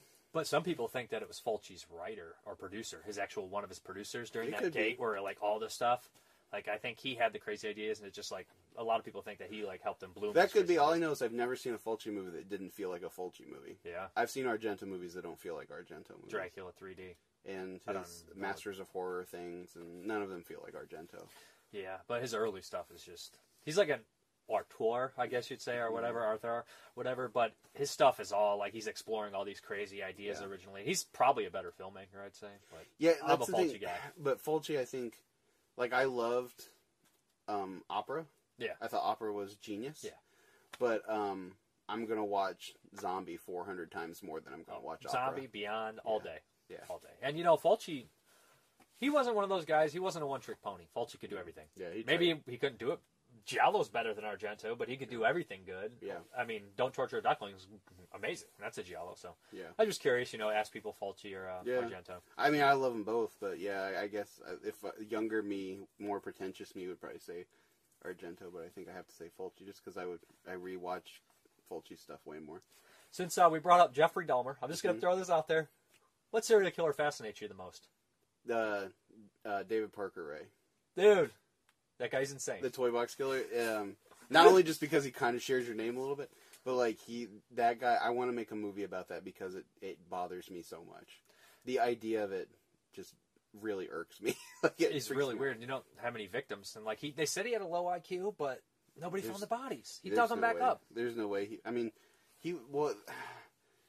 I don't know. There's no way he was dumb. I mean, he was literally using like MK Ultra military brainwashing techniques on this show. Like, it's insane. Yeah, and you guys should look up David Parker Ray, the Toy Box. It's Toy Box Killer, right? Yeah, I believe so. Yeah, it's horrifying. Like, it's absolutely horrifying. Because there's the toolbox killers too. Yeah, the toy box killers. It's hard to keep track of these psychos. Yeah. But the one redeeming thing about him is during the trial, where they had her in there. He's like, "Yeah, I did it. It's okay. Whatever. Just end this." Yeah. And then he died like days later or something of a heart attack. So he never served any time. Yeah. They never see a lot of these guys spend years where they get to spill their guts. Yeah. Some don't talk, but I'm just interested in serial killers. I think everybody is. Yeah. Not that I've worship recently them. I think they're garbage, but yeah, exactly. Like, as I go, like, I feel like it's really stereotypical. The older I get, the more I'm just like, I want to watch true crime. Like, I'm going to be like just one of those old people sitting there watching Forensic Files on loop. That was my mom and dad. It's like, how many ways can the husband kill the wife and the wife kill the husband? Yeah. They poisoned him. It was the wife. All right? What? Yeah. It's the same story every time. It's if it was poison, it was the wife. The first 48, it's like, they're going to find this guy, or they're not. It's the same story. It is funny, though. I don't know why, as I get older, I become more fascinated. But it's the equivalent of the Mighty Morphin Power Rangers for adults. Yeah. It's the same setup. It ends the same way. Everything, you know what I mean? Yeah. You just keep interesting in it. Which is, I wish that there were, like, those shows were better because I can't watch those shows. I can watch a really good documentary about serial killers and stuff, but, like, the shows about them are so cheap and so stupid.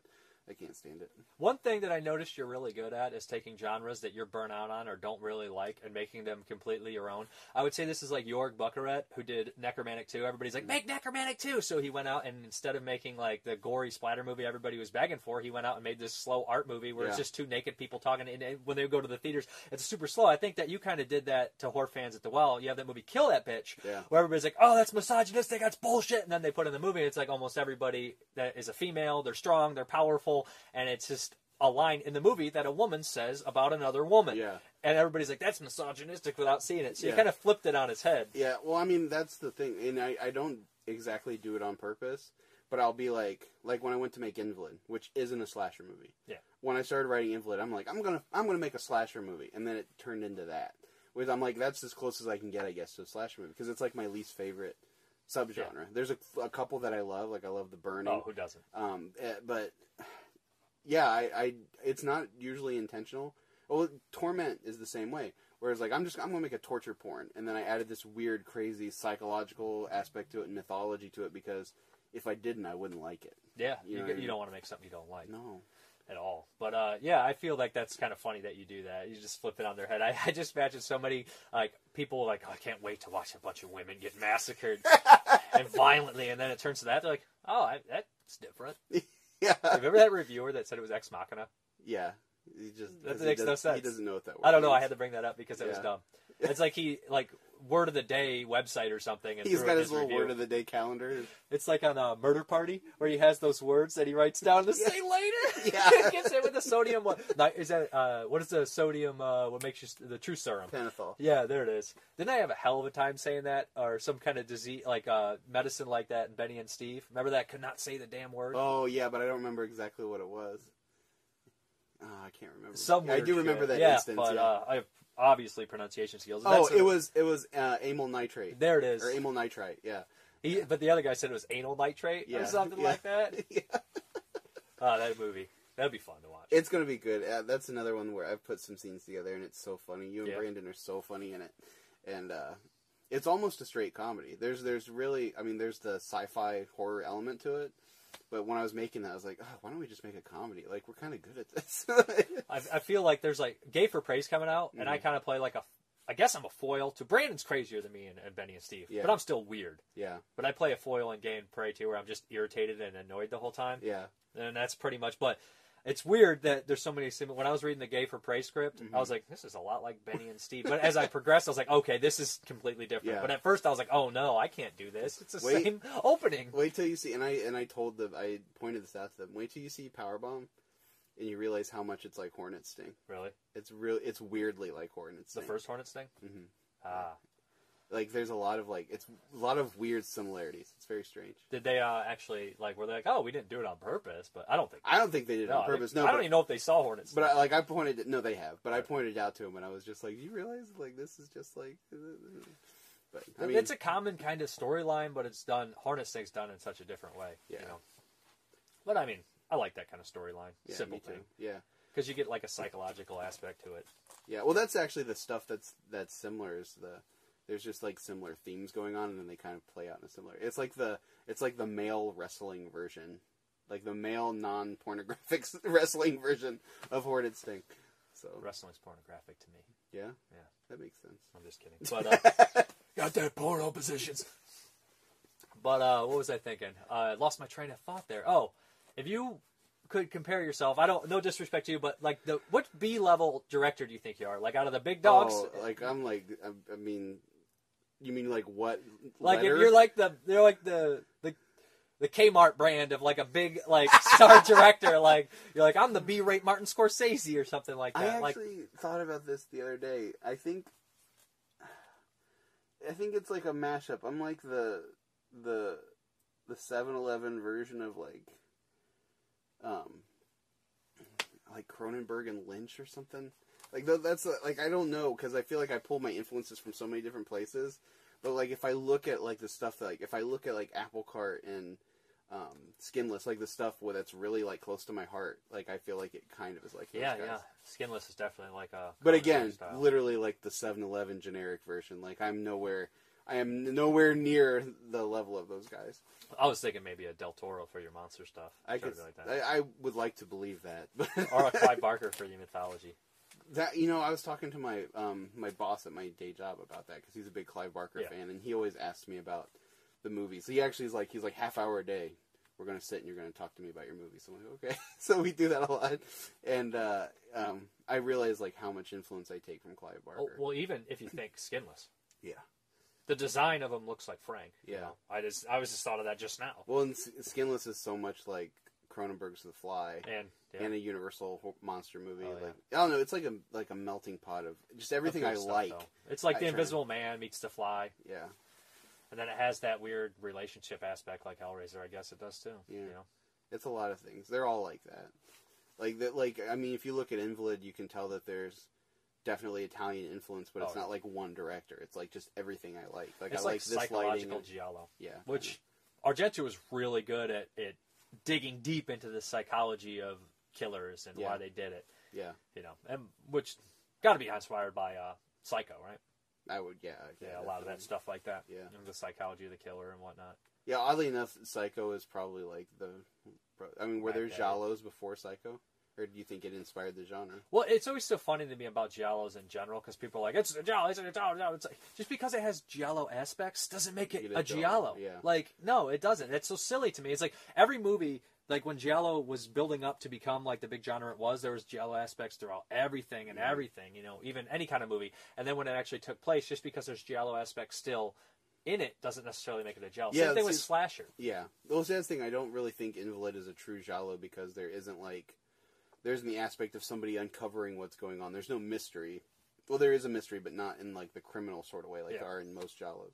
So I don't think it really counts, but it's definitely Italian inspired. It's definitely Italian inspired. People would say it's like Patrick, and it's like Patrick. It's which is Australian, I think. Yeah, definitely Australian. It's it's like Patrick meets Suspiria meets I'm trying to think. Maybe sleazier aspects of stuff like Torso and. What's the one that inspired Friday the 13th? That Bava Bay of Blood. Bay of Blood. There's little pieces of all those in there. So Bay of Blood has this weird crime aspect to it, though. Yeah. Where it's at the very ending is almost so absurd that you're laugh out loud. Bay of Blood is so weird. I love it, but it's so weird.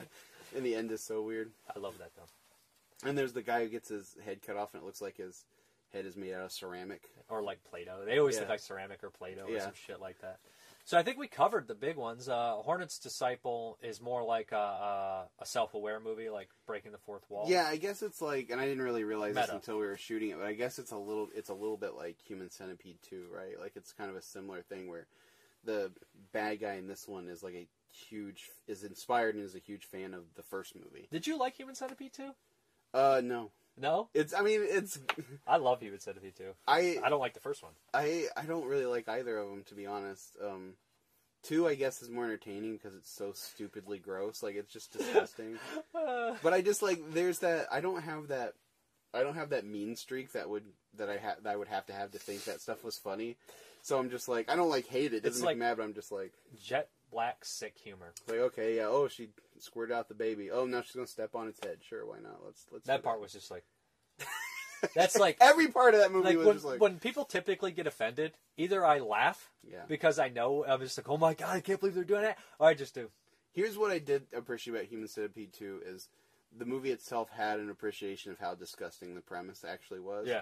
Because there's the part where, he doesn't have them stapled together very well. Because he's a dummy. They're, like, shitting, and it's, like, shooting out sideways. Like, just that stuff. I was like, yeah, I can appreciate that they went there with that. And the only thing in color is the poopy. Yeah. Ridiculous. But that kind of, what was I thinking about? I would say the whole genre of those movies can be summed up with one look from Cannibal Holocaust. Yeah. There's a scene when they show the executives want to show like the big hot honcho, the footage that no one else has seen. Yeah. And when the real gnarly stuff starts happening, like the impalement and the rape, the male and the female, the head honchos in front of them, they both uncomfortably look at each other in their chairs like this, like, because they know they're fucking in deep shit. Yeah. And that is exactly those Serbian film, Human Centipede 2, yeah. is just this. You like... What are we watching? Or like, oh no. Like, we fucked up. What have we done? We fucked up genre. Burn the Blu-ray player. Yeah. Burn it. All of it. That's what he says about the footage. Yeah. Burn it all. That just reminds me. Yeah, I don't know. That stuff generally doesn't... But I do like gross stuff, but... I don't know, like, it takes a specific kind to, like, work for me. What's the director, Marian Dora, who did, like, Voyage to Gaethis and Melancholy Triangle. You saw his stuff, and his stuff is very gross, but there seems like to be a point, and it's artistic. Yeah, that's the thing. I watched Melancholy Triangle, which I'm probably saying wrong, and to say I liked it feels wrong, but I had, like, a weird appreciation for it, where it's just, like, I don't like because they hurt animals in it, and I don't like it. That's not from the 70s and 80s. I know it's not good then, but big mainstream movies used to do it too. Yeah, it's I know. Just like, it's not right. I don't like it when anybody does it because it just feels weird. It feels icky. But that's way too late to be even thinking of doing that. But there's just like, when I'm watching this movie where one person is over here like staring at a snail and another woman's over here masturbating, pissing, and shitting into a fire, and then this guy over here is just jerking off. You, like,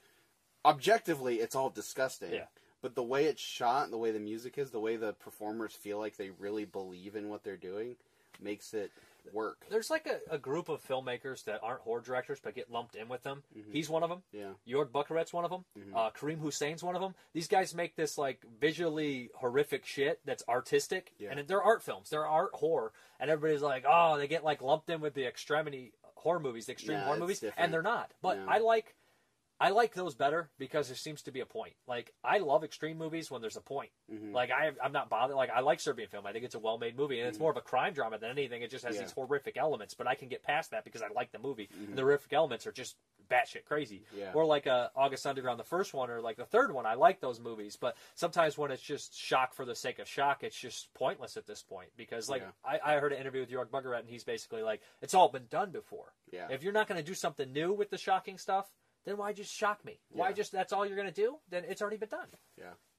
And that's the thing, like, I feel the same way just about gore in general, where if the gore is not going to be done in an interesting way, you have to be aware as a filmmaker of the fact that I've seen a person's throat get slit 1,000,000 times in a movie. Yeah. So either don't do it or find a way to do it that is different. You know what I mean? Or shoot it a different way, do the effect a different way, do something. Or do it the best it's ever been done. Yeah. Like, I'm trying to think. We just watched The Majorettes. There's so many throat slitting in there. Yeah. Like, the first one's like, that's good. And then they just keep doing it. I'm like, yeah, like that's 3 repetitive. throats in, you're just like, I get it. That's his, right. It's pretty good, but I already seen that. Yeah. I'm trying to think of some just like, you know who always would do such a good job with his special effects? Giannotti Del Rossi. Who's the that? guy who did like all the effects for the time movies. Probably said his name wrong, but he did like Zombie. Oh, okay. Stuff. He's just so like he did those like clay pot looking. Yeah, zombies but like the zombies in Zombie are horrifically gross. The effects in Zombie are great. But see, I love gore effects. I love gore effects, period. But when it comes to monster gore effects, like in The Void, those things are nasty and gory and gross. I love that shit. Me too. All day. That one in The Void that's like he has the hole in his head and he's like slamming his head through the pipe.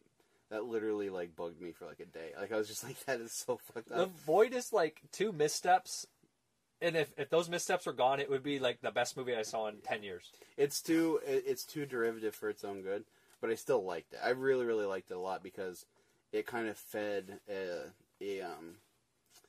fascination for like that kind of horror for me, like that I don't get to see very often. Like not that they did a bunch of stuff that's never been done, but there's also just not a lot of that kind of horror. Not anymore. It's expensive and it doesn't pay. Yeah. Everybody wants to see it, but nobody wants to pay for it. And every time it gets paid for, it never makes its money back. I don't think. That's what I feel like. Like monster movies, they feel like they're dying, which is sad because I'm going to get negative here for a second, but a lot of the sci-fi monster movies that used to come out when I was a kid, Sci-Fi Channel, I turned it on, I watched some Full Moon stuff, I'd watch that stuff, and it was blast. It was great. Loved the Sci-Fi Channel. Now, like the whole idea of celebrating failure on purpose is just a waste of my damn time, and I don't like it. Irony is ruining genre film. Like the total lack of sincerity and snark. Yeah. I mean, irony and snark go similar, hand in hand. And it's just like, that's I understand that people love the Sharknado movies, and if you love Sharknado, that's fine. Like, I'm glad you have something you love, but I watch those and I'm just like, I can tell they are doing this on purpose, and that makes me not like it. Me too. I'm not interested. But somebody was posting about it, and they mentioned it, and I agreed 100% with them. They said, what makes movie oddball weirdo failures so endearing is because they were endearing, and they did it with sincerity. A lot of times this happens when a foreign director comes to America and doesn't understand everything he's doing and makes a movie. You get weird shit like Halloween Night, which is just so bizarre and different, but serious. Even though it's stupid, it's serious.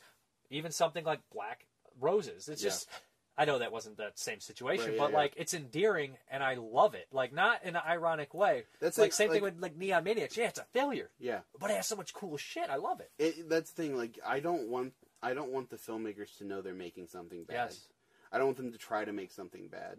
Like, bad on purpose does not work. Like, I'm trying to think of a single movie that's bad on purpose that I actually think works. I can't even watch stuff like The Room, where people are, like, celebrating this guy's failure. Like, I mean, I think The Room and Troll 2 and stuff, like, I do think they're funny. And I think they're funny because it is, like, they were sincerely trying to... But I also don't think they deserve to be... held up the way people... I like Troll 2 just because the special effects are fun and it's Italian and it has some cool stuff in it. It's stupid, it's retarded, it's not a good movie, I know that. But like if you were to take something like Killer Crocodile, which probably a lot of people would be like, this is so bad. I'm like, dude, this movie's awesome. Yeah. There's a giant crocodile, it's scary as shit, it's eating bloody. People. Yeah. I like it. I don't see anything wrong with it. Like, or even something like Devilfish. I remember watching Devilfish and like, this is cool. I like it. That's the one that's Sharktopus before Sharktopus, right? So it's like, I don't know. There's like a fine line between that stuff. Like, I like that stuff. I don't look at it ironically, and I hate snark, and I hate like looking at it like it's so good. Like I can't stand that stuff. I just don't like. I don't like when the people making the movie feel like they're better than the material. Yeah, don't make it then. Yeah, exactly. And slasher movies, the throwbacks have been so bad about that lately. But a couple of them, like I said, Pool Party Massacre. Yeah, they knew that it was fun. They knew it was like the genre, but they didn't hate it, and they made jokes in it. But the jokes were done by characters in the movie, not the actual movie. Yeah. And something like Dude Bro Party Massacre, who's Patton Oswalt's in it. He's hilarious in it. But it's a movie that's just making fun of the genre. And I don't see any genuine love there, which is really sad because it had a big budget and there's a lot of cool, fun stuff going in there. It's just, and that's the thing too, right? You can pick on the genre and still make a good movie. Like Edgar Wright's really good at that. But he loves the genre. Yeah, he loves them, but he knows, it's like, you picking on your best friend. Yeah. As opposed to you picking on somebody you don't like. Final Girls. Yeah, I really good about that. I've heard it's good. And it's PG-13. Really? And it still works? Yeah, that's cool. It works. But some people think at an R it would have worked better. Yeah. I don't know. I enjoyed it. It was heartwarming. It was touching. Yeah, I have been meaning to see that one. It's good stuff. Yeah. But it's so hard to I don't know. Is it hard to walk that line? Just don't make stuff that you're going to hate. Yeah. Don't hate. I think you just have to believe in what you're doing. And your low budget fucking $2,000 movie is going to be crappy enough without you trying to make it crappy and funny. It's already crappy. Yeah. It's not to be a dick, but You have to- I'm saying here's what Slimy it Little is. Bastards already sucked. Just on the basics of I don't know what I'm doing, not the actors and not the people involved. Making But it doesn't It suck. sucks because of me. But I went out and wanted to make the best I could. Yeah, And well, that's why the movie doesn't suck, though. Like, Slimy Little Bastards, like, is so endearing to watch because everyone in the movie is in it 100%. Like, we weren't, like, there's dumb, like, there's fucking fart jokes and shit in it like that, but Yeah. it wasn't like, weren't little monster movies stupid? Let's make fun of them. It was like, no, we all love little monster movies, so let's make one. We love that stupid shit. It's great. It's fun. I grew up in it. I have a soft spot for it. So it's like, that's what I'm saying. Don't go out and try to make a bad movie. But Yeah. you don't have to listen to me. But that's just, I feel that way. I'm And, not going to like what that's you the do. other thing, too, is, like, lean into the crap. You know what I mean? Yeah. Like, just accept what's going to be crappy about your production, and then try to make anything you can better. Yes. You know what I mean? Like, there's some things you can't help. Like, I'm sorry that our location's not great. Yeah. I'm sorry that that's a watermelon at the end.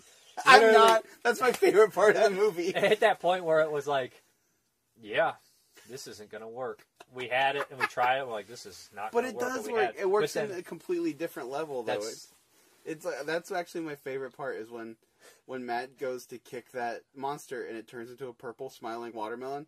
Makes Frowning. me so, or frowning, yeah. Makes me so happy. Like, it literally just, like, my heart swells at that part because it wasn't done to be like, isn't this stupid, guys? It was just like, well, we need it to smash. Fuck. So. I don't have. We don't have time to make this. We don't have it. But it's so genius. It's so. I don't know. I was love that like, part Jeremy, so I was like, go get a melon and we'll make it look really good, as much as we can. A round melon, maybe like a really big cantaloupe or something, and come back with it. He came back with this fucking watermelon like this. I was like, this ain't gonna work. But I was so stressed trying to finish it at the end. I was just, I don't give a fuck. Just paint it. But it totally works, though. I love that part. You don't even understand how happy it makes me when that happens. Like, it's just like... Are we going to make Halloween spookies, too? Yeah. We got to. It's hitting the deadline, where the point is. It's going to be tough. I'm quick. I'm not. I know, so get working. I don't even know who I want to cast in it. I can shoot mine in 2 weekends and have them edited and ready to go. Like, if I'm not editing mine. Now I'm shooting and editing yours? No, I'll edit it, but you might have to come in and give me some pointers. Okay. I mean, I edit, but it takes me a very long time. Yeah. Because I'm just not good at it. No, you get better as you go. Yeah, I mean, I'm okay, Yeah. but it takes me a long time. That's fine. Yeah, I plan on doing it. We have to. We can't. Yeah. We've been wanting to do it as a yearly thing. We can't. It's fucking back puss on out the second now. year. It's middle of July. We have time. Yeah. It doesn't have to be full length. It can be. How long's the first one? 50 minutes or an hour or something like that? An hour and 6 minutes. Yeah, so it doesn't have. Just whatever we can get up there. Because in my head, it's just a Halloween special. Yeah. Like, it's not like this big, like, full production movie that we have to get out there. It's just like, this is the Halloween special from people who wish there were still Halloween specials. Yeah. I think that movie, like, I know a lot of people got it, a lot of people enjoyed it, kids enjoyed it, but, like, the stuff that, I don't want to talk about people that don't like it, but, like, if somebody gave me legitimate pointers, I'm all for it, man. Yeah. I need help. Help me. But just to be a snark, some people just, like, didn't get it, but they still wanted to talk shit about it. I didn't see any good, like, there were no good, bad reviews. Right, yeah, there's no well-written bad reviews. They were just like, I didn't like it. And I'm like, okay, well, it probably wasn't for you. Meh. If you don't care, you care enough to write meh, you kind of care. Well, that was the thing, like, Just fly the fly down here. There's, the people who were like, it didn't capture the Halloween spirit at all. And I'm like, are you fucking kidding me? What do you want? Like, the movie is nothing but Halloween. There's fucking pumpkins everywhere. It's all about trick-or-treating and candy. Like, cram as many fucking pumpkins as I could in my short. Yeah, like, it's got Halloween coming out of its ears. If I turn a Halloween movie on and I don't see a pumpkin, yeah, 1 star. Done. Out. I'm just kidding. I'm like, meh. I mean, hell, Halloween opens with the damn pumpkin. Was that 2 with the pumpkin shot? Yeah. Come on. Yeah. No, we got to do it. We have to. We're gonna do it. I already told Cash we were going to do it, so we can't let Cash down. Stop Cash. No! Just they're still making Powerbomb. Yeah. Are they done? No, they're done. They wrapped. Good. The day I was there was the last day. Because then we can use some of them. They're done with that, and Cash was just in this short called Skinling that a local guy's doing that I went and did effects for last night. They do well? Yeah, I mean, Cash is always good. Cash is good. Yeah. I did like a... Oh, maybe I shouldn't say. I guess it's a spoiler. Nah, spoiler. Yeah, I don't want to spoil the movie. Is there anything else you want to say before we wrap this up? Patreon, any new upcoming movies? really just like right now, like people, if they like what I do, should go to the Patreon. That's the best way to support me right now. To get my stuff on DVD and Blu-ray, really the only place to get it right now is Grindhouse Video in Tampa, Florida. They have a great web store. Great store too. I wish I could go in there. It's a great store. Mike Sandlin, who runs it, is an awesome guy, and he's right now my sole retailer of all my physical stuff because I'm personally moving all to like streaming. But there is a point on the Patreon, like what is it? How much a month to get? If you do, I think it's $50. You get like physical copies of every movie that I make while you're on at DVD or Blu-ray. Yeah, whichever you want. If you get in for $5, you get I give you a list of links where you can watch everything that's available streaming right away.